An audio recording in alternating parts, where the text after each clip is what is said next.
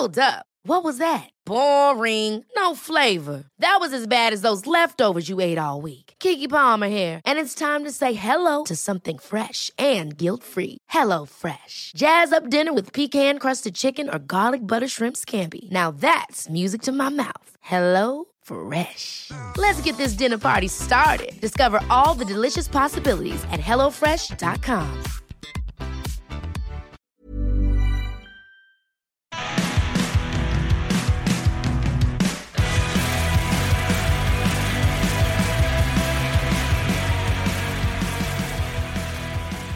Okay, let's go ahead and get started. Hello, folks, and happy midweek, happy Wednesday to you all, the first day of the resistance against the Biden administration, or should I say the incoming Harris administration, as soon as she wheels him off to the nearest memory unit in Washington, D.C. This is the Miller Frost Show. I am your host, Miller Frost, and I am here, as always, with my fake black friend, white boy Malcolm X. And was that better for you, sir? Much better. Okay, good. Sorry, folks. White boy Malcolm X told me I sounded like a mortician at a funeral opening up Sunday's podcast. And I have to agree with him because I listened to it and I was like, crap. I did sound kind of down in the dumps. I guess I was depressed over this being the last week or half week of the Trump administration. And before I get started on anything else, we wished Betty White a happy 99th birthday on Sunday. And we are a day late, but not a dollar short. Dolly Parton, white boy Malcolm X, did you know that she turned 75 years young, as they like to say, yesterday, on Tuesday? Well, I didn't know that either. But happy birthday, Dolly Parton. We love you here on the Miller Frost Show. So two gay icons, not one white boy Malcolm X, but two gay icons. They had their birthdays this week, so all we need is Cher, Madonna, and God knows who else, and we are good to go.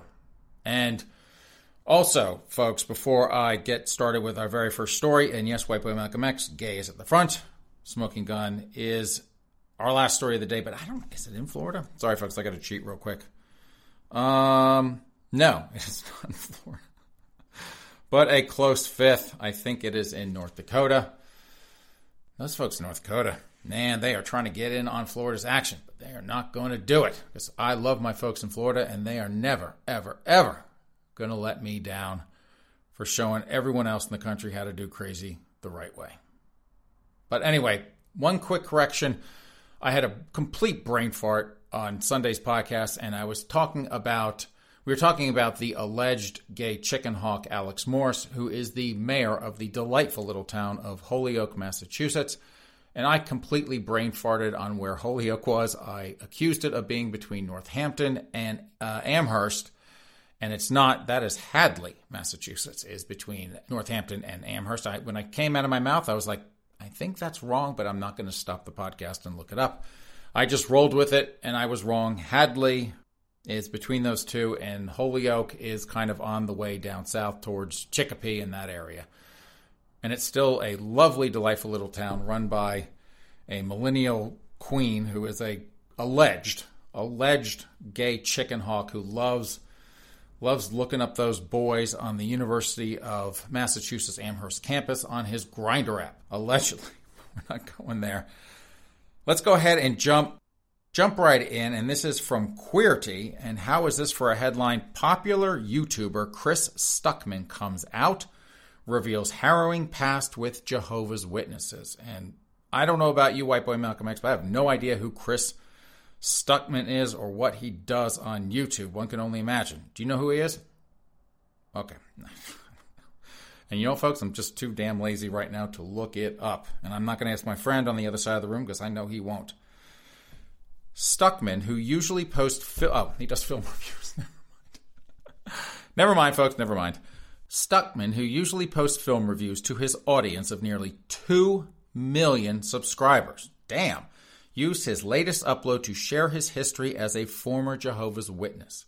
Towards the end of the lengthy video, titled How I Left the Jehovah's Witnesses to Pursue Filmmaking, he reveals... Oh, God. I can't believe I'm starting off the program with this crap. He reveals, I am pansexual.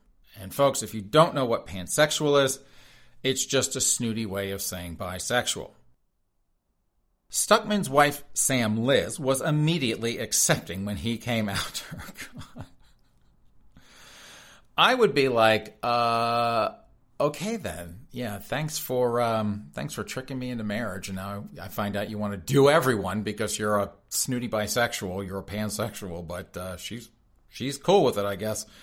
When I first told my wife about it, she was welcome, he explained. She is demi-pan. You people need to quit. I am dead serious. Stop it. Stop it with these. Now I got to look up I don't even know what the hell a demi-pan is. And so she was actually very excited. If anything, this has made our relationship even better and more open. Well, I bet it's more open. If you're into anything and everyone, and she's whatever the hell demi-pan is, never mind, here it is. Demisexual means someone who is unable to feel attracted to another person without forming a significant emotional bond. Speaking about Jehovah's Witnesses, Stuckman referred to White Boy Malcolm X. Let me get this right. Chris and Sam get married and happily ever after, and then he has a revelation that he is a snooty bisexual, so he wants to, I guess, diddle with the men or the whatever else. I mean, there are folks, let's face it, there are 7 genders, so he wants to do the men, the questioning, the unisexual, the trisexual, whatever the hell else on that list I keep forgetting to retrieve. And she's like, oh, great. Well, I'm demi-pan. Boom. That works for everyone. So those two are just all sorts of interesting. Speaking about Jehovah's Witnesses, Stuckman referred to the fringe Christian denomination as a cult, alleging that for years they made him repress his sexuality and leave his passion for filmmaking. Viewers flooded the comments section with overwhelming support. I bet they did. To which Stuckman replied, "Thank you all so much. The outreach since the interview went up has been overwhelming and has helped me heal. I can't tell you how much it means to me that you've understood. I was anxious about discussing these things, but I'm so happy to learn that many XJWs watch the channel, and I truly hope this video reminds you that you're not alone. Anyone out there afraid to come out about something, I see you. I support you. Thanks so much, everyone." And that is that from Queerty. And now I'm disappointed, White Boy Malcolm X, because I was only thinking of doing this to get out of celebrating holidays, but I was thinking of converting to being a Jehovah's Witness. But it sounds like they are not the place for me. I don't even celebrate my birthday. I could care less about Christmas, about New Year's, about Thanksgiving. The only thing I like about Thanksgiving is the 4-day weekend. Easter, whatever. All these holidays, Martin Luther King, no offense to Martin Luther King, some pansy liberal going, "Oh, well, you're a racist if you don't like Martin Luther King Day." I just don't like celebrating holidays. It's just not a big deal to me. And so I was thinking, Jehovah's Witness is perfect. Because then when Mama Frost is like, "Well, we can go to Christmas Mass together," I can be like, "Mama Frost, I'm a Jehovah's Witness. I don't celebrate these things. I'm sorry. And I don't have to get anyone presents. They don't have to get me presents. It's all good." But now I got to rethink that plan, White Boy Malcolm X. Okay, so Chris Stuckman is a pansexual, and his wife is a demi-pan, and may they live happily ever after. Not judging that. I always say, as long as you're not hurting kids or animals, I could care less. This is from The Sun, and I cannot believe I have to talk about this stupid chick.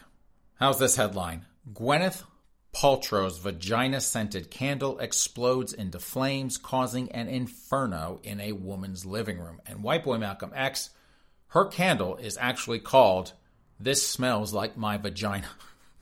So, which a lot of women don't know where that is anyway. But if you have a thing for wanting to know what Gwyneth Paltrow's middle-aged vagina smells like, you can apparently buy a candle that smells just like it. Ugh. Jodie Thompson, 50, won the risque product sold by the Hollywood star and wellness guru in an online quiz. And folks, if you are using Gwyneth Paltrow as your wellness guru, I am going to totally judge you. You are a fool. Stop it. The candle is described on Gwyneth's Goop site as funny, gorgeous, sexy, and beautifully unexpected, and stinking like her vagina. But Jodie was taken by surprise after lighting it when a 50-centimeter flame leapt from the candle and out of the glass jar. The media consultant told The Sun, the candle exploded and emitted huge flames with bits flying everywhere. Well, White Boy Malcolm X, do you think that's what Gwyneth Paltrow's vagina does? It just spits flames from it. Oh, God. Yeah, I can totally see that. Holy crap, this is only our second story. This is going to be a dumpster fire of a podcast. I've never seen anything like it. The whole thing was ablaze, and it was too hot to touch. Now, that does sound like Gwyneth Paltrow's vagina. There was an inferno in the room. Can you imagine being her husband? Jody, who lives with her partner David Snow in Kilburn, North London, said, we eventually got it under control and threw it out the door. Sounds like Chris What's-His-Name from that stupid rock band. Those two are divorced. It could have burned the place down. It was scary at the time, but funny looking back that Gwyneth's vagina candle exploded in my living room. Gwyneth, 48, launched the 57-pound This Smells Like My Vagina candle last year. It's White Boy Malcolm X. I totally could have gotten you that for Christmas last year, especially now that I'm not a Jehovah's Witness. The scent now also has a 34-pound roll-on deodorant. So if you really want to stink of Gwyneth Paltrow's flaming vagina, you too can get deodorant and the candle and walk around with both. I tell you what, I don't know what's worse. The fact that she puts this crap out, or that she probably sells, I bet she sells out of that stuff. I know there are a lot of fetishists out there like, oh, I want to smell Gwyneth Paltrow's vagina. There you go. 57 pounds, you get that vagina there. This is from Red State. And before I even read the headline, like I told you folks on Sunday's podcast, I could do an entire show, an hour, hour and a half, doesn't matter, 2 hours if I wanted to, with nothing but race-based stories. So here's another one from Red State. Ever had a hard time understanding someone's accent? A professor says you're guilty of linguistic racism. Have you ever had difficulty understanding someone's accent? That is, have you ever been racist? According to a Michigan State University linguistics and education professor, the two are one and the same. Stop being so beastly and start understanding everyone. Per Professor Peter DaCosta, when and if you don't know what someone's saying due to their consonants and vowels, you're guilty of linguistic racism. In a January 6 interview with MSU Today, the professor laid it out. First, a definition courtesy of the college man. Linguistic racism occurs when acts of racism are perpetuated against individuals on the basis of their language use. Victims of such racism are generally speakers of languages like Spanish or Arabic, or varieties of a language like African American Vernacular English. Is that like, wait, Malcolm X, you're fake black. Is that like Ebonics? African American Vernacular English? You think so? Okay, I think so too. These languages and variations are undervalued and seen as inferior to dominant mainstream languages, such as a standard English used predominantly by white, affluent members of society. And if you ask me, I think the only people that would say that anyone thinks those language or those variations of languages are undervalued and inferior, it is some nut on a college campus. A deeper dive. These racist acts can be overt or covert in nature.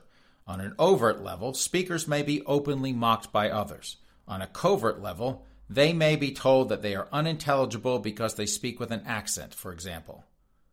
I hope he's not talking about Hilaria Baldwin, because doesn't she have like a fake Spanish accent? Is it racist, though, to say, I don't understand what you're saying, Hilaria, because it's a fake accent and it's not a real one? I don't know. We'll have to ask Alex, see what he has to say. Peter says the discussion of such a sin's long been in effect, but the act itself has been kept on a covert level. Amid his offering of information, the instructor served up a novel word. You've no doubt heard the trending term marginalized, a suggestion, so far as I can tell, that something isn't merely in the margin, but forced there by the actions of others. Along the same lines, meet minoritized. Speakers, and this is that dopey professor Peter DaCosta, speakers of minoritized languages have been told to undergo accent reduction training so they can become intelligible and therefore be understood by others.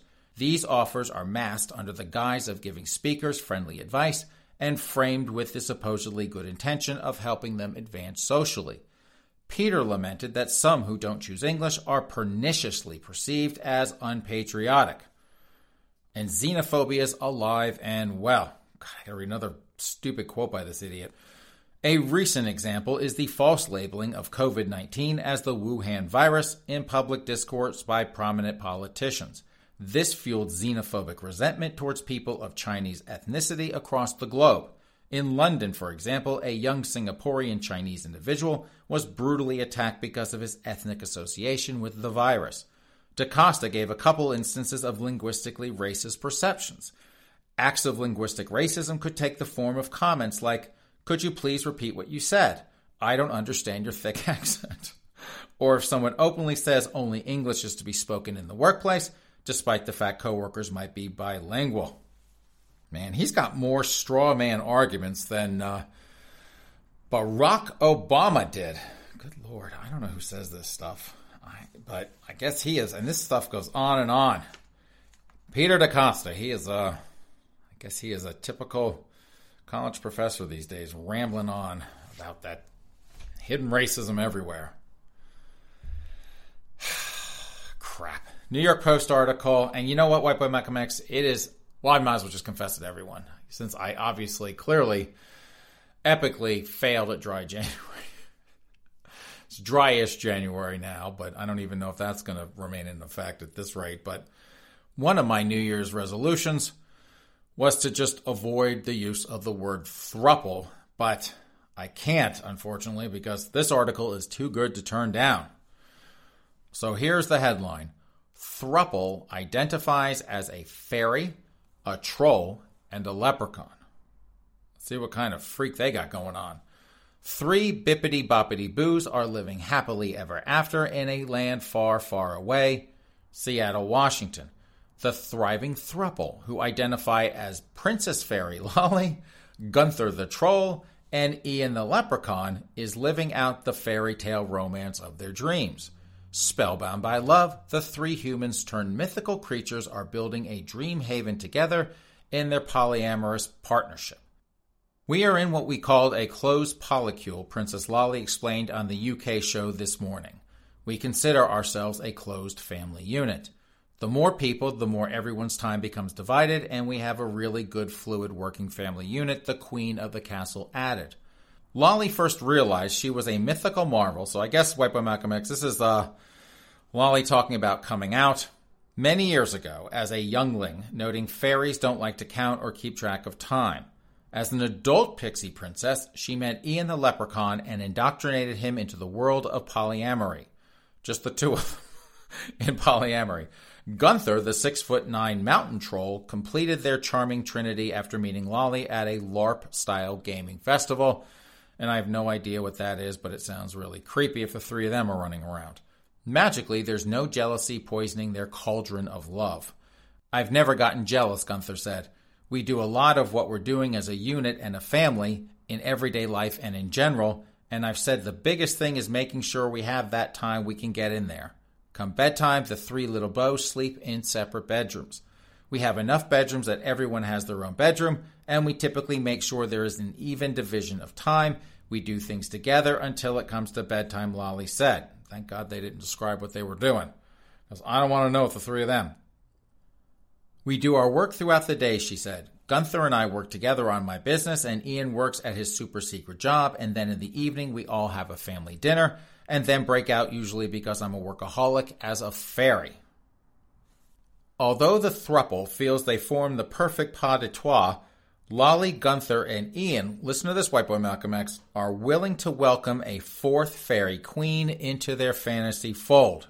Sir, that has got your name written all over. Nothing says fairy queen to me like White Boy Malcolm X.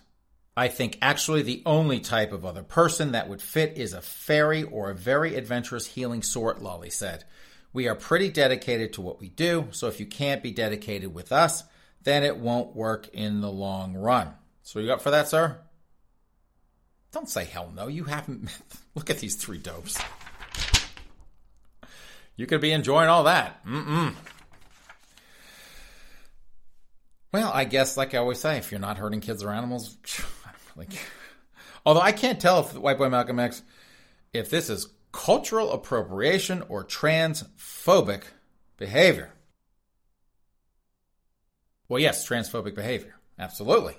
Because they are using transgender term of identifying as. I mean, that is for the transgender community. I think they got that trademarked or something, and they're running around identifying as Prince Fairy Lolly, Gunther the Troll, and Ian the Leprechaun. I think they're mocking the transgender community with that. And they're certainly culturally appropriating if they got fairy queens running around. Okay, enough of that. Enough of that crazy. You three have fun, and if you are a fairy princess out there and you want to get in on that gig, good luck with the auditions. This is an AP story, and here's the headline. Hell to pay. Arson shakes a Church of Satan community. So a Church of Satan has burned. Members of the Church of Satan are grieving the destruction of a historic Halloween house north of New York City that authorities say was set ablaze this week by an unidentified arsonist. Probably Jesus. The historic home, built in 1900, sorry folks, couldn't help myself, served as an Addams Family-style hub for local adherents of the religion, the Poughkeepsie Journal reports. One member of the church likened the arson to a terrorist attack. So if it's not Jesus, folks, it's probably a white supremacist because they are everywhere. Everyone's in shock, and everyone in the neighborhood is worried, the member, who goes by the name Isis Vermouth, told the newspaper. Whoever did this is going to be hexed by all of us. They're not messing around. You see that, White Boy Malcolm X? Isis Vermouth and the rest of those Satanists hexing someone. Now there's going to be hell to pay Vermouth at it, I bet. Surveillance footage shows a man walking up to the house after 5 a.m. Thursday with 2 gas cans, splashing liquid on the front porch and igniting it, people said. 2 people escaped the house unharmed, authorities said. The home on South Clinton Street was decorated with devil sculptures. A hearse long sat in its driveway, and a sign over the garage read, Devil's Garage. The exotic house served as a gathering place to celebrate Halloween and showcase the beliefs of its longtime former owner, Joe Netherworld Mendillo, a Church of Satan member who died last year. It was extraordinarily different, City Councilman Chris Petrus said. It wasn't your normal home. It's unlikely the home will be restored because of the extensive fire damage, said Peter H. Gilmore, High Priest of the Church of Satan. Now that's a gig worth attaining, who lives down the block in what members refer to as Poughkeepsie's Witchcraft District. So White Boy Malcolm X, they got a witchcraft district over in Poughkeepsie, New York. And I hope I'm pronouncing that correctly, but I feel like I'm not. Oh well. The religion is based not on devil worship, but on atheist philosophies of individualism, liberty, and self-fulfillment, Gilmore said. So it's an atheist religion, which to me, folks, sounds kind of oxymoronic, but if it is an atheist philosophy, then I don't know why they call it the Church of Satan. Because that just sounds mutually exclusive to me, but I guess not in Poughkeepsie, New York, in the Witchcraft District. Well, you folks have fun with that. Hexing whoever set that fire. This is from the Philadelphia Gay News. So we have some news from the Philadelphia Gayborhood. And if you've been listening to The Miller Frost Show, you know, folks, that the Gayborhood is the home of systemic racism within the gay community. Because those white queens in Philadelphia are nothing but a pack of bigots. Here's the headline. Taboo settles anti-bias lawsuit for $15,000. Taboo Lounge and Sports Bar has settled a trans-related anti-bias lawsuit filed by a former Taboo employee for $15,000 while denying any wrongdoing in the matter, according to documents filed December 30th in federal court. Taboo is an LGBT-oriented establishment located at 254 South 12th Street in the Gayborhood. Roe, and that's in quotes, who was transgender and non-binary, so it's one of the funky pronoun people, worked as a server at Taboo from October 2018 to December 2019. Roe filed suit against Taboo in July 2020, alleging compensation discrimination, failure to promote, hostile work environment, retaliation, and wrongful discharge.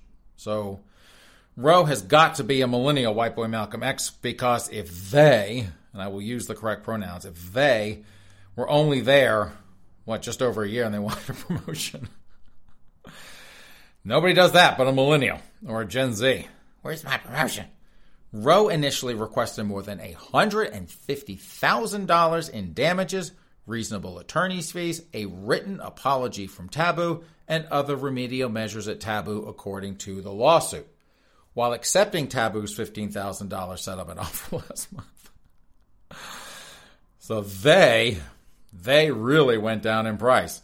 Roe's attorneys expressed concern about the settlement, but indicated, I know because they were only taking home like $3 or $4,000 and they were hoping for 30 or 40, but indicated in court papers that Roe wanted to avoid the possibility of having to pay Taboo's attorney's fees and costs if unsuccessful in the litigation. In court papers, Taboo's attorneys reiterated that the establishment isn't responsible for unlawful activity and that Roe didn't suffer any damages. Roe suffers from gender dysphoria and claimed their condition worsened due to the alleged mistreatment at Taboo. Roe was profoundly affected by the abuses they experienced at Taboo, which exacerbated Roe's gender dysphoria, leading to severe emotional distress, Roe's lawsuit asserted. God. Now they sound like one of the most high-maintenance employees a bar can have. Especially a gay bar, and all you got is a bunch of queens working there anyway, and they're high-maintenance enough, and then you've got Roe rolling in there with the gender dysphoria and the funky pronouns, and everyone's like, well, if you think the queens are bad, look at that. Roe was allegedly fired in December 2019 after gradually transitioning as a non-binary trans person. So that was going on at work, man. But in a November 9th answer to Roe's lawsuit, attorneys for Taboo indicated that Roe didn't always comply with instructions regarding timely arrivals for work. So they were late a lot, apparently. Anyway, that is that. I'm just done. I don't want to read any more of that. Sounds like a nuisance suit. Here's your $15K. Go away and go do whatever you need to do and torture someone else. Sounds like a pain-in-the-ass employee, if you ask me. This is the Washington Examiner story, and here's the headline. California city officials pull down, listen to this, white boy Malcolm X, White Lives Matter sign, says they were disgusted by this despicable act of vandalism. Can you see how hysterical they would have gotten, white boy Malcolm X? How upset they would have gotten if someone had done Blue Lives Matter. Man, they would have had a complete meltdown. A city in California quickly removed a White Lives Matter banner that was placed on city property and labeled it racist and an act of vandalism.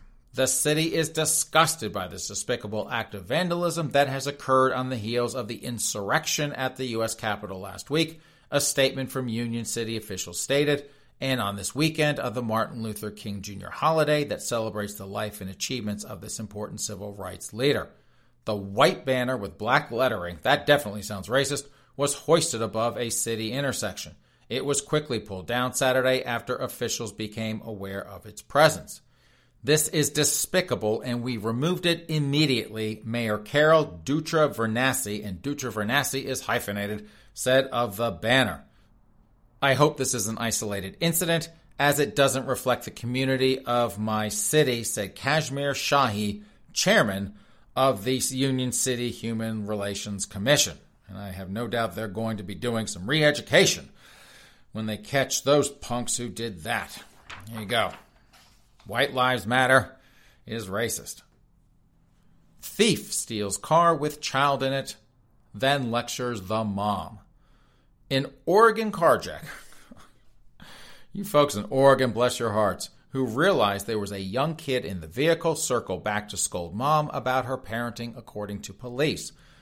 The bizarre episode unfolded outside a grocery store in the Portland suburb of Beaverton Saturday. So white boy Malcolm X, a Portland suburb, is still standing, has not been burned down to the ground, after the mom left her 4-year-old in a booster seat inside the running car. She'd left the car unlocked when she ran in to buy a gallon of milk and some meat, according to the Oregonian. The thief happened to be walking by and hopped into the 2013 Honda Pilot and took off. So this is not, folks, a particularly discernible car thief if he's going after a 7 or 8-year-old Honda Pilot. He apparently quickly realized he had gotten more than he bargained for. He pulled a U-turn in an adjacent parking lot and drove back to the store. Once there, the bad guy gave the mom a piece of his mind, said Beaverton Police spokesman Officer Matt Henderson. He actually lectured the mother for leaving the child in the car and threatened to call the police on her, Henderson said. Usually that. I stole this car, and this stupid woman left her kid in it. You need to get her. The mom grabbed her kid on the thief's orders before he again drove off with her car, cops said. This guy didn't want the kid, but he kept that stupid 2013 Honda Pilot. So I've said a couple times on this podcast already, I think, correct me if I'm wrong, White Boy Malcolm X, I really don't care what you do or who you do it with, as long as you're not hurting kids or animals. But sometimes, folks, people do both. Unfortunately, this is from NOLA.com, so this is a Louisiana story. 36 counts of animal sex abuse for 79-year-old Metairie man shot by deputy. This guy is 79 years old, and he is doing animals. A 79-year-old Metairie man who was shot, and I'm probably mispronouncing that, and I know I'm going to get a text from the Summit Mistress, White Boy Malcolm X, about how I'm butchering whatever that town is named.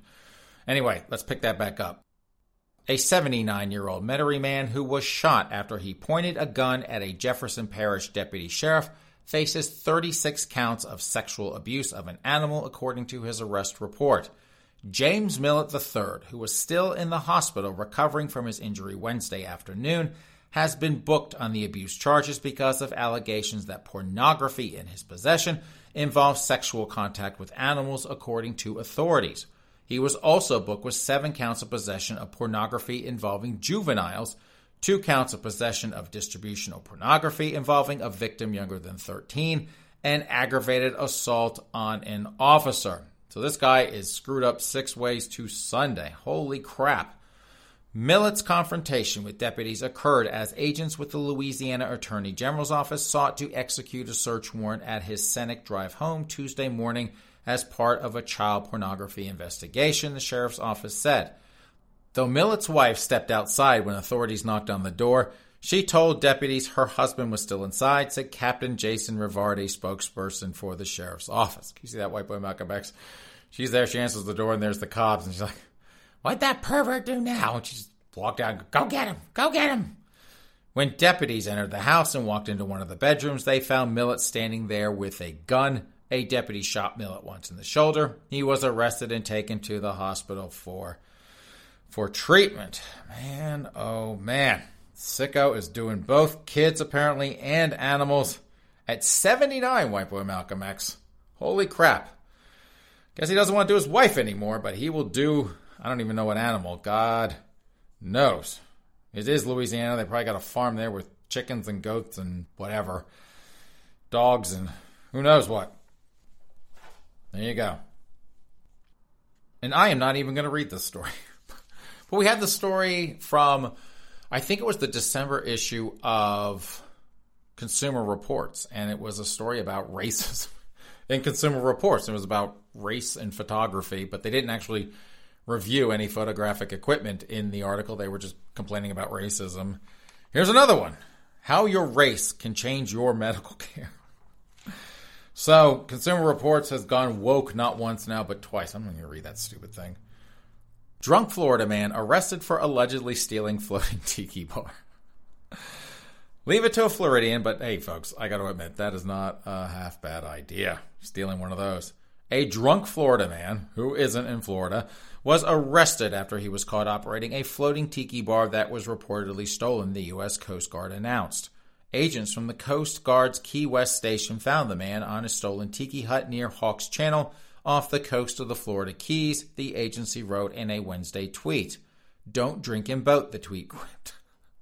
The man appeared intoxicated. Well, if he stole a tiki bar, you're damn straight he tapped into that, and was taken into custody by officers from Florida's Fish and Wildlife Conservation Commission, the Coast Guard said. And I think that's our shortest story as well. Done. Took the boat, got drunk, got arrested. This is from the Washington Blade, and here's the headline. Trans actors facing casting challenges despite milestones. Actor Elliot Page came out as transgender in December, and Netflix admirably affirmed his name and pronouns on past and current work, but local gender-diverse performers still struggle against cisgender and heteronormative casting expectations. So it looks, White Boy Malcolm X, as if the hetero supremacy is back. And folks, if you don't know what the hetero supremacy is, probably because you're part of it. There's a cis-het person sitting behind the casting table, Sammy Noir Yunez Figueiredo, good God, that is a name, told the Washington Blade during a discussion about his experience as a gay trans male actor who identifies as non-binary. Even in 2018, I had been on an audition, and I had that I was trans on my resume, and I could hear people behind the table whispering, "What am I supposed to do with that?" even as I am walking in. Baltimore area actor and firefighter Alicia Horton also found herself stuck hiding her developing breasts and wearing a really funky wig early in her transition in order to find work auditioning for cis male roles. "I had to audition for Dreamgirls my junior year of college in 2011, Horton said, while soothing her dog Zudo, a pit bull mix she rescued from a shelter in August.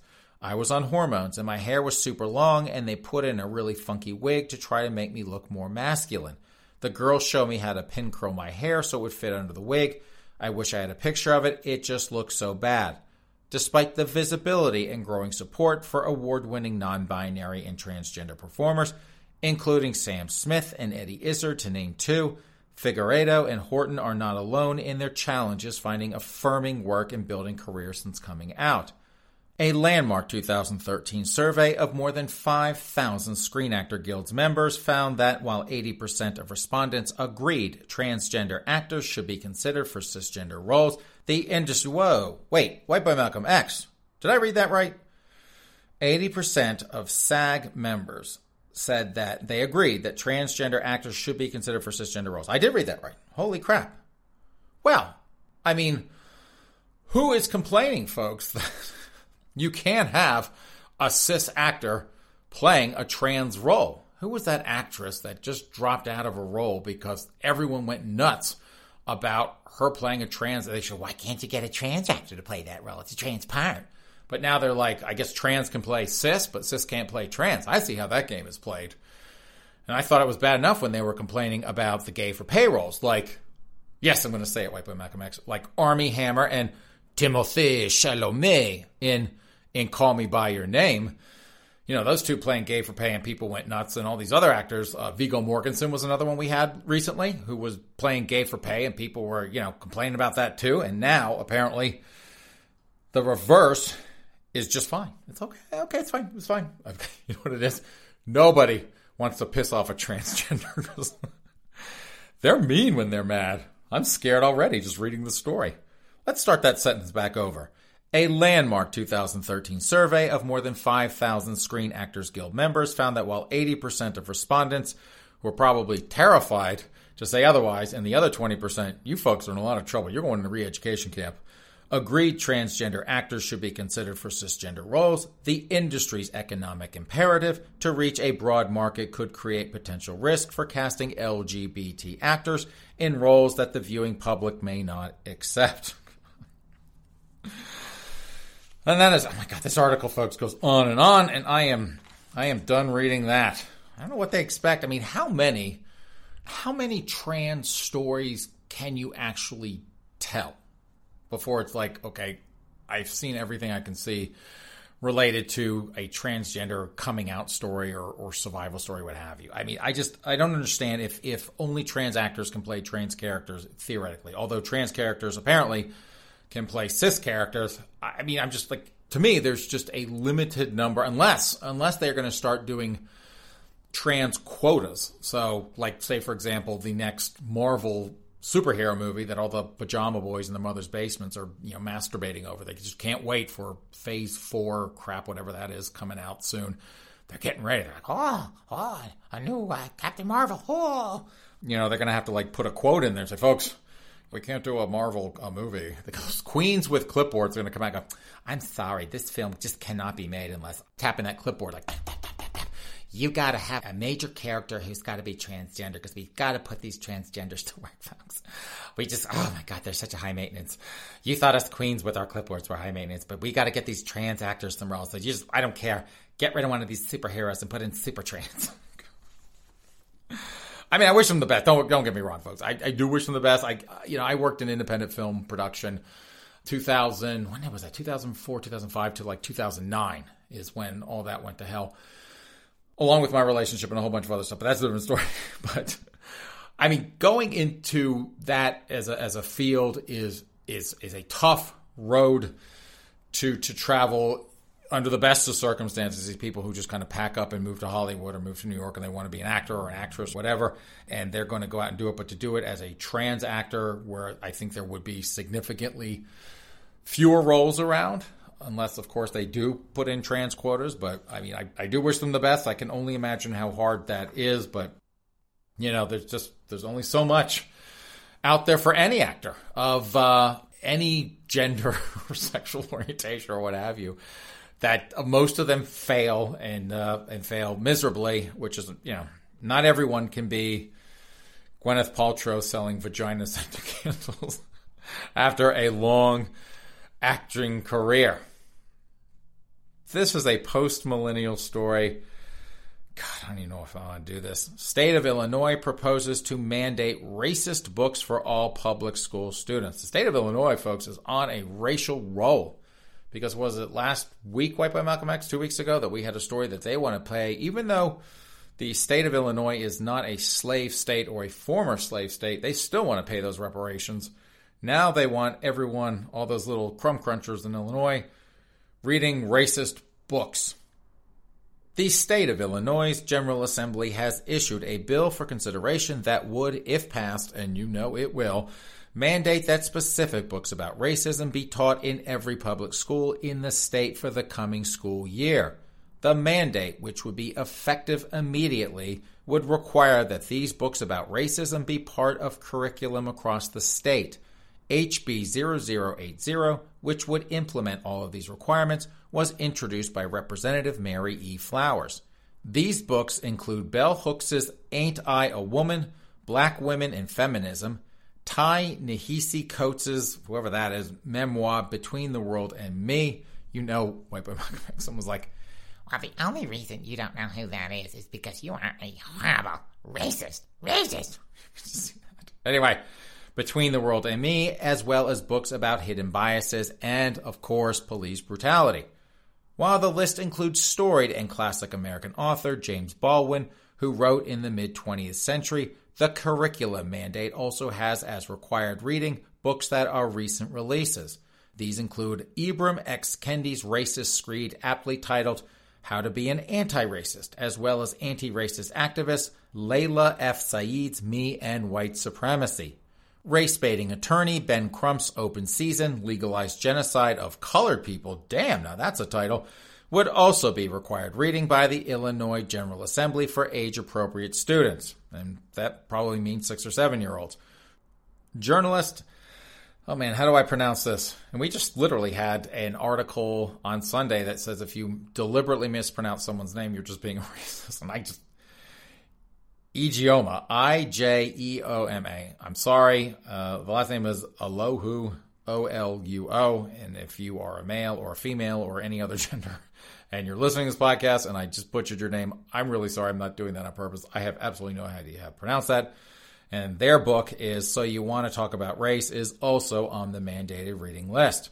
So is Robin DiAngelo's White Fragility, Why It's So Hard for White People to Talk About Racism. And if you don't know who Robin DiAngelo is, she's that chick that had a speaking gig with a black author or black speaker, whoever, and she, using white privilege, got paid more than the black person. So if anyone knows about racism and white privilege, it's Robin DiAngelo because she's got it and she used it. And this book is Racist by Tiffany Jewell, illustrated by Aurelia Durand. Why I'm No Longer Talking to White People by Rennie Edo Lodge also makes the cut of 20 nonfiction books about how white people are basically horrible oppressors who don't even know their own minds and perpetuate unwitting racism simply by existing. The push to indoctrinate students with anti-racist literature as a means to make them not racist has not been proved to be effective. Like that even matters. This is especially concerning as much of what passes for anti-racist is primarily anti-white. In 2021 America, whiteness is an immutable condition that renders the afflicted person unable to overcome the biases that come from having lived their lives with pale skin. I am not reading any more of that, although I do like the Post-Millennial website. They do have a lot of good stuff on there, but that is the state of Illinois. I don't even know if they can afford those books. You're so bankrupt. This is from Madison.com. So I guess if Illinois is not bad enough for you, we're going to move a little bit north and go to Wisconsin. And speaking of stolen cars, man arrested after finding his stolen car, shooting at people in it on Park Street, Madison police say. So, unlike the woman, she at least got her kid back, but this guy finds his car and starts shooting a gun at it. A man was arrested after finding his stolen car and shooting at the people in it on Park Street on Tuesday night, Madison police reported. About 6:15 p.m., officers were dispatched to a report of shots fired at PLS check cashing. It's a liquor store or a check cashing store, folks. That's where this kind of fun starts. At 1907 South Park Street, Lieutenant Eugene Worrell said in a report, a 30-year-old Madison man saw his stolen car at the scene. I hope it wasn't a 2013 Honda Pilot. Confronted the people in the vehicle, and the person in the driver's seat drew a handgun from their waistband, Worrell said. The owner of the stolen vehicle fled back to the car he was driving. I wonder if that was stolen. And got a gun from the center console and fired multiple shots at the stolen car as it fled the parking lot, through the terrace, over the sidewalk, and through the median, Worrell said. No injuries were reported as a result of the shooting. Can you imagine, White Boy Malcolm X? There's your car, and you're shooting at your own car, and they are just driving over everything, trashing it in the process of getting away. The stolen car was not recovered, and it is unknown who is in possession of it. The shooter was arrested on tentative charges of first-degree recklessly endangering safety and carrying a concealed weapon without a permit. Now, that actually could be a good Florida story. Man, oh man, you people in Wisconsin, having fun. And what's next? Jesus Christmas, White Boy Malcolm X. How did a Vox article get in my pile? White women's role in white supremacy explained. Man, I tell you what, it is beat up on Whitey time, and we just had the article, 2 weeks ago. They're beating up on Whitey LGBTQ+. They were telling about all the white people in the LGBTQ+ community that were racist. Not just those white queens in Philadelphia. They were like throwing all of us under the bus. White Boy Malcolm X, me, and everyone else. All of us were getting thrown under the bus in the LGBTQ+ community, but I guess white women now, they're getting their due now, too. And God knows how Vox is going to do that, but let's find out. But I'll tell you what, folks, this article, typical Vox, they just rant and rave for page after page after page. We ain't going that far. It's tempting to think of the storming of the U.S. Capitol on Wednesday as toxic masculinity run amok. A mob of mostly white men carrying guns and wearing animal skins, trying to overthrow democracy on behalf of a president who once bragged about his ability to grab women by the pussy. It's even more tempting to embrace this narrative when, in a bizarre statement, that president's campaign press secretary describes him as the most masculine person I think to ever hold the White House. But focusing too much on masculinity obscures a crucial truth. Many women were either present at the riot or cheering on the insurrectionists from back home. There was Ashley Babbitt, the 35-year-old Air Force veteran and apparent devotee of QAnon ideology, who was killed during the riot. There was the woman photographed with zip-tie guy Eric Munchell, now believed to be his mother. There was Martha Chansley, the mother of the widely photographed QAnon shaman who wore a horned hat and carried a spear to Congress. She wasn't present at the riot, but later defended her son in an interview, calling him a great patriot, a veteran, a person who loves his country. White women have been part of the white supremacy in America, and I warned you folks, this is a Vox article, since the very beginning, experts point out, dating back to their role in slavery. They were at the table when the system was designed. Stephanie Jones Rogers, a history professor at UC Berkeley and author of the book, They Were Her Property, White Women as Slave Owners in the American South, told Vox. They were co-architects of the system. That remained true after the Civil War, through the birth and evolution of the Ku Klux Klan, and during the Civil Rights Movement when white women were some of the most vocal opponents of school integration. And it remains true today when women hold a key role in spreading QAnon ideology and sustaining white nationalist groups and movements. Like other parts of our economy and society, these movements would collapse without their labor. Seward Darby, author of Sisters in Hate, American Women on the Front Lines of White Nationalism, told Vox. Good Lord. You white women out there, gotta keep an eye on you. Like I said, I'm not reading all this, but let's just kind of wrap it up with the last couple paragraphs. Despite the participation of Babbitt and others, there's been a tendency to view the riot as largely male-dominated, and indeed to erase the presence of women in white supremacy throughout history. There has been a tendency from the colonial period to the present to frame and position white women as perpetual victims, in spite of the evidence to the contrary, Jones Rogers said. But ignoring the fact that women have long been perpetrators of white supremacy, up to and including violence, will hamper any effort to truly fight it. When we discount these women and the often violent and brutal roles that these women play, Jones Rogers said, we neglect and we negate the impact of their activities have on their victims. If, by contrast, we as a society can reckon with the way that white women have not just been beneficiaries, but designers of the system of white supremacy, she said, we will be better able to dismantle the system and to address the ways in which the system has really pervaded our lives. Man, oh man, you white women out there. I knew you were trouble, but I didn't know it was this much trouble. And folks, just for the record, this was written by Anna North. And if you don't know who Anna North is, she is a hysterical white millennial woman. Leave it to a dopey, hysterical millennial white woman to write an article about how racist white women are out there. Man.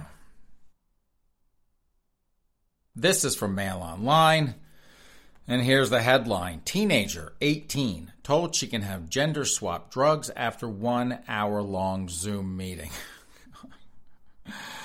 You too can become transgender in an hour. Parents and campaigners, who are no doubt transphobic, have expressed concern over a private gender clinic that gives the go-ahead to teenagers to get sex-change drugs after as little as an hour. One mother claimed her 18-year-old son was told he was eligible for transgender or cross-dress hormones after a single consultation lasting just 55 minutes.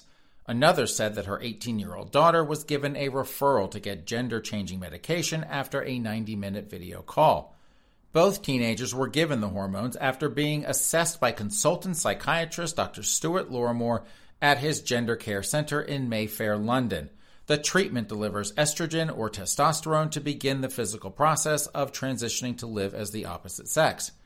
There is no suggestion that Dr. Lorimore or Gender Care, which sees individuals from the age of 18 and charges up to £300 per appointment, have contravened any medical guidelines. But parents and campaigners, again, who are probably transphobic, are concerned by the speed at which drugs that can have serious health risks, including blood clots, strokes, and infertility, are being prescribed to potentially vulnerable young people. They argue that one appointment is insufficient to diagnose gender dysphoria, a mismatch between a person's birth sex and the gender they feel they are. And there are 7 genders, folks, don't forget. One mother told the Mail on Sunday that she complained to Dr. Lorimore after her son, who had just turned 18, received an estrogen prescription to the post following a 55-minute assessment. The whole thing was utterly horrifying. Now, I know this woman's a transphobe. The appointment lasted for less than an hour because Dr. Lorimore felt they had covered all they needed to cover, although I felt they had barely touched the surface in that time, she said. My husband and I were extremely worried that what we thought was an exploratory chat has resulted in him taking life-changing sterilizing medication. We feel extremely concerned that he was rushed into this too fast. Another mother in the Southeast claims her 18-year-old daughter was referred for cross-sex hormones after one video Zoom call. The woman said, "I was so shocked and taken aback that she had been prescribed hormones after one session. I neither thought she had meaningful therapy nor enough life experience to take a course of action that is irredeemable." Man, and this goes on, folks, and this to me is not surprising in the least. And if you're surprised, you need to get with the times, because that is just the way things roll now.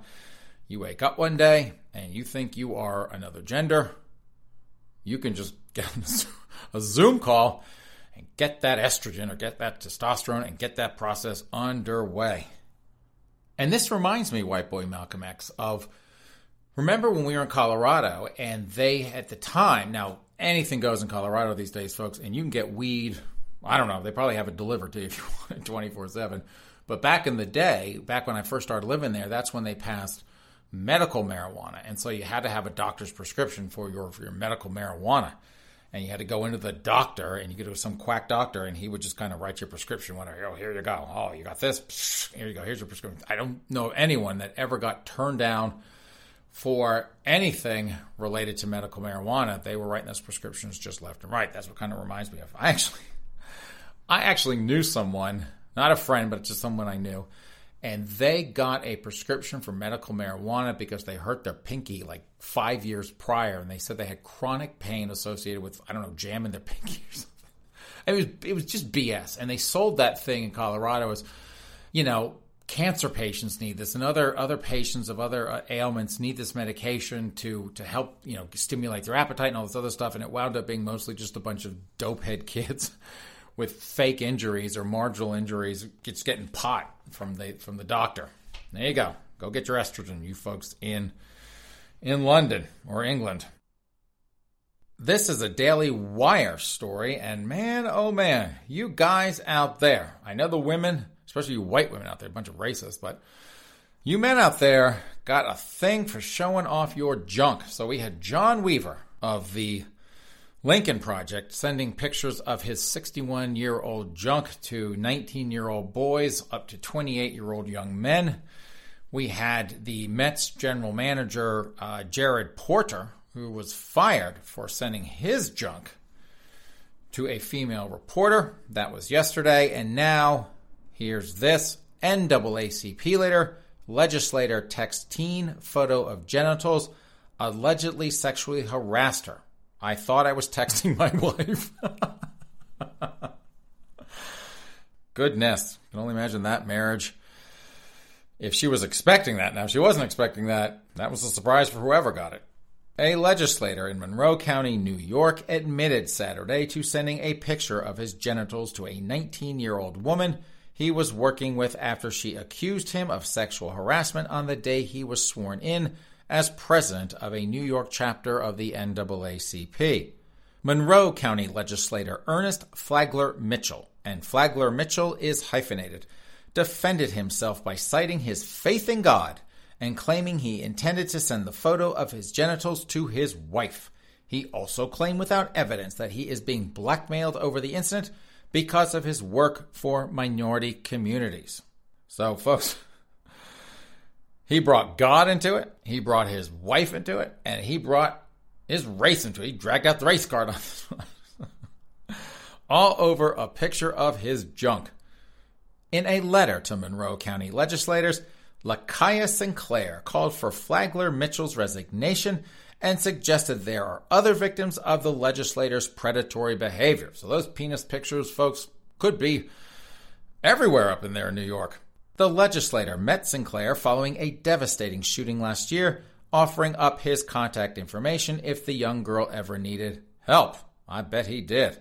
I am writing this letter to share with you that your colleague, County Legislator for Legislative District 29, Ernest Flagler Mitchell, has explicitly sexually harassed me and sent me an unsolicited photo of his genital, Sinclair wrote, and it was just one genital she wrote about. I am writing this so that you are all aware of the type of person he is, Sinclair said. I am going public and will be asking for his resignation. No one should be in a position where they turn to their elected official for help and are met with unwanted sexual advances and inappropriate messages. I am only 19 years old. Goodness. Another 19-year-old getting a junk picture. In a statement admitting that he sent the photo, Flagler Mitchell fashioned himself the victim of extortion without providing evidence. As a man of faith, I believe that we must all take responsibility for our actions and have always tried to do that both in my personal and professional life, the statement opened. In November, I sent a picture intended for my wife. Dude, can you imagine being the wife, White Boy Malcolm X, and she's probably like, number one, that's just a flat-out lie, right? He had no intention of saying that to his wife.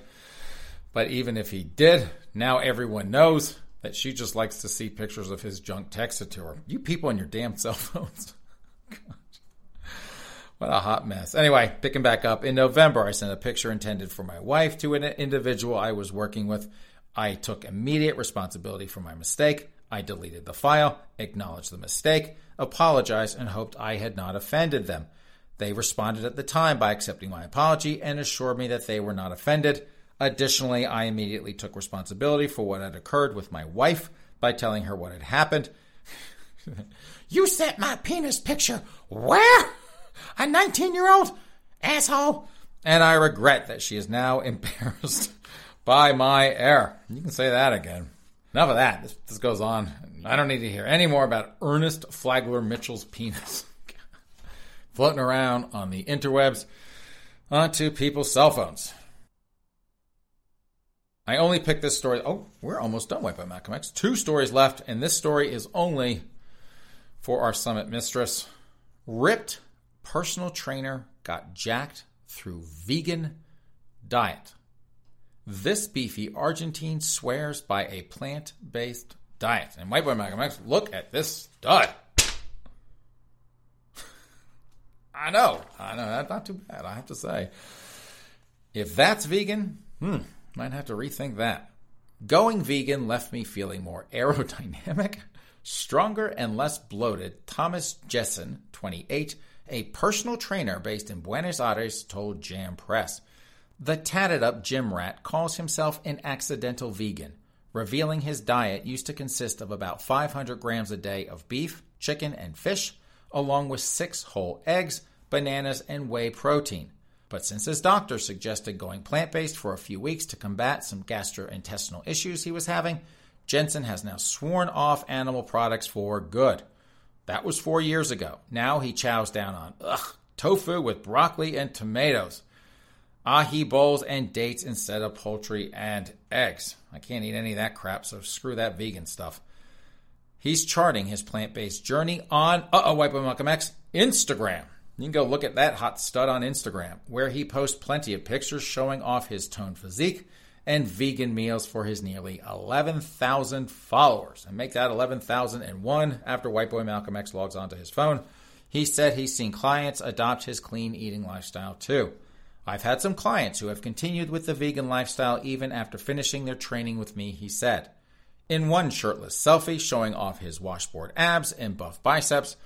And for you queens out there, he really does have washboard abs and buff biceps. I will give him that. Jessen hints that he might start an OnlyFans account and use the proceeds to donate for the animal shelters and a bit for vegan protein powder. He could be like Daniel Newman, White Boy Malcolm X, could become out OnlyFans. And if you folks are like, Miller, who the hell is Daniel Newman? That's a ginger queen that was on Walking Dead. They killed him off because he was a secondary character, but he's on, I guess he needs to get paid now because he ain't got a career left in acting. So he is on OnlyFans. You can go check him out. And he's actually a good-looking man for 40. I mean, I think he's close to 40, but Daniel Newman. If you're a queen out there and you're like, I'd like to see me, a middle-aged hot ginger queen on OnlyFans. He's there. Go to it. He also urges fans to go vegan and claims in the post to have gained 15 pounds after 3 months of bulking on vegan. Who knew, folks? There you go. And this, folks, is our smoking gun story out of North Dakota. And here is the headline: do as my t-shirt says, not as I do. And I'm just warning you, folks, it ain't Bud Light, Mike. A North Dakota man, and White Boy Malcolm X, before I even get started on this, how many people are even in North Dakota to cause trouble? Because we've had a number of stories now. People up in North Dakota causing trouble, and I figured there were only like 10 or 12,000 people up there, but no. It can't be too many people. It's North Dakota. But apparently there's enough, and they're enough causing trouble that they're making the news and they're making the Miller Frost Show. Anyway, a North Dakota man on probation for narcotics possession was wearing a Don't Do Drugs t-shirt when he was arrested yesterday for methamphetamine possession. He's into the meth, folks. Look at this. Look at this dope white boy, Malcolm X. Look at him in this t-shirt. Bless his heart, indeed. I agree with you, sir. Esquiel Robles, 40. My God, he looks like a meth junkie who has consumed a six-pack of Tallboy PBRs in the process, was collared following a traffic stop in Williston. A search of his vehicle turned up a baggie containing meth and a spoon with meth residue, according to a probable cause affidavit filed in district court. Charged with narcotics possession and possession of drug paraphernalia, Robles was booked into the Williams County Jail where the above photo was snapped. Robles was convicted in late 2019 for meth possession, so he is hooked on the good stuff, and was sentenced to 3 years in prison, 2 of which were suspended and placed on 2 years probation upon his departure from custody. So, Esquiel Robles, if you are listening to this podcast of the Miller Frost Show, if I can give you a piece of unsolicited advice, if you are going to stay hooked on the meth, 2 things. Number 1, just do like my ex did. That's not my meth. I have no idea who that is. You could do that, which everyone will know is a lie because you're a meth junkie. And the other thing is, I would go down to Florida if you're going to do that kind of crap, because I guarantee you, everything in Florida is a misdemeanor. So carrying around meth, I'm like, oh, God, community service. Just 2 weeks. Just show up at the clinic and you're done. You're fine. So, man, oh, man. He likes the good stuff. And that is done. We're out of here on a Wednesday. So I guess by the time we wrap this dumpster fire of a podcast up, we begin this dumpster fire of the Biden-Harris administration. God help us, White Boy Malcolm X. We can take our phones off of airplane mode and let the crying begin when the text messages start coming through. Why? Why has it happened? Anyway, thank you so much, folks, for joining our midweek broadcast of the Miller Frost Show. I hope you had a great time today. We will be back here on Sunday for yet another edition. Do you know, White Boy Malcolm X, I completely forgot to tell you, Sunday was our 30th episode. This is our 31st podcast of the show. I can't believe we've done 31 of these puppies, and 32 if you count, well, I wouldn't call it a best of, but a compilation of different stories from different podcasts from the first couple of months of shows. But this is, we're getting up there. Before you know it, we're going to be like at 50 or something, then 100, and then keep going on. And if you're enjoying these podcasts, keep on coming back. We love having you here in the audience, especially my friends in Florida, who again have not sent me any death threats yet. They're such good souls down there for putting up with my good sense of humor. Anyway, hey, have a great rest of your week, even if it is the Biden-Harris administration. Have a great start to your weekend, and we will see you back here on Sunday. Take care.